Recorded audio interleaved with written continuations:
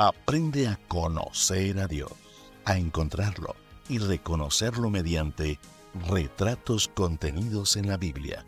Soy el pastor Eliezer Lara Guillén.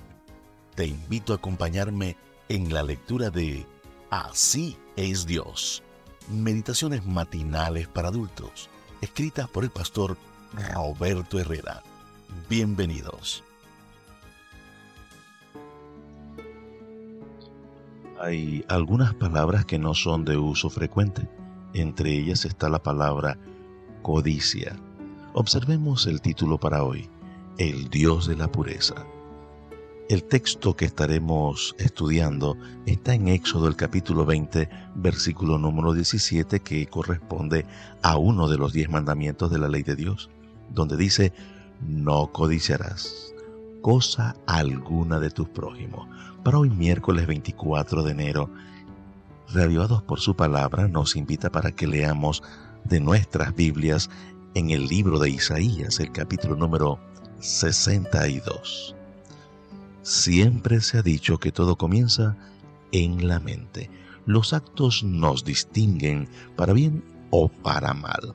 Los logros que materializamos, todos fueron alguna vez solo pensamientos.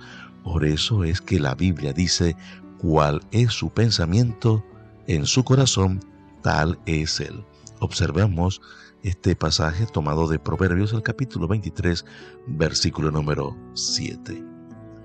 Es precisamente en nuestros corazones donde Dios desea implantar su ley, para que su carácter se refleje en nosotros. Cuando Dios formuló el 10º mandamiento, estaba pensando en esa esfera de nuestra vida, los pensamientos que determinan nuestros sentimientos y se materializan en acciones. Él nos desafía a no codiciar nada que pertenezca a otro. La codicia es un deseo descontrolado de tener algo y se genera en nuestra mente. No se trata de un anhelo sano y cristiano de prosperar para la gloria de Dios como resultado del esfuerzo digno y la gracia divina, sino de un deseo mental que no se controla y que termina él controlando a la persona. Una de las razones por las que Dios no quiere que la codicia en la vida de sus hijos es porque nunca viene sola.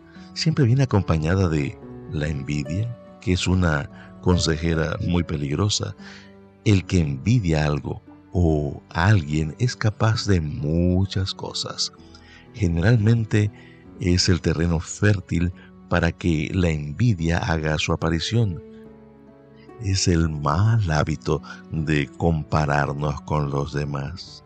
Si hacemos esto, terminaremos rivalizando con quienes deberían ser nuestros hermanos y el resultado no será bueno en ningún caso.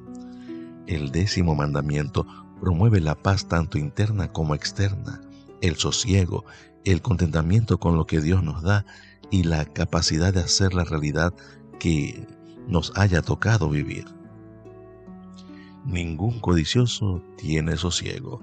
Viven intranquilos y pasan mucho tiempo en maquinaciones para lograr lo que les obsesiona. Este mandamiento es también una iniciativa de nuestro Dios para promover la convivencia pacífica y amigable entre los seres humanos, para lo cual se requiere respeto. El codicioso no tiene la capacidad de respetar nada. Si le es posible, intentará quedarse con lo que quiere, aunque en el proceso pierda amistades, reputación e incluso su relación con Dios.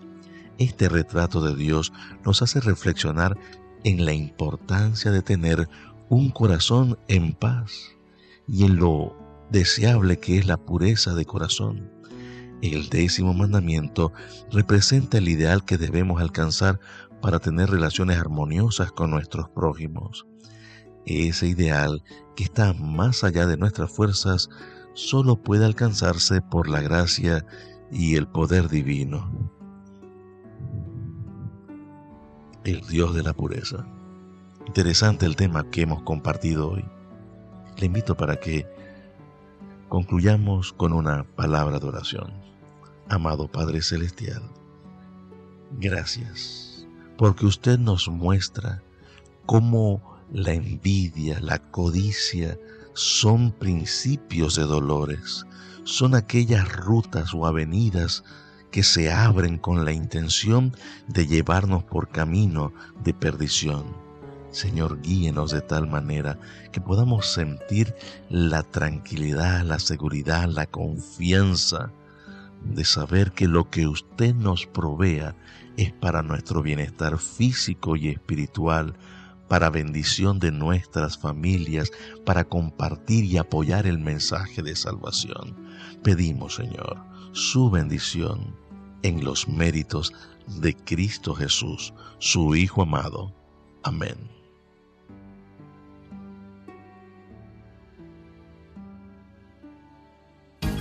Gracias por acompañarnos. Mañana compartiremos otra hermosa meditación para adultos en Así es Dios.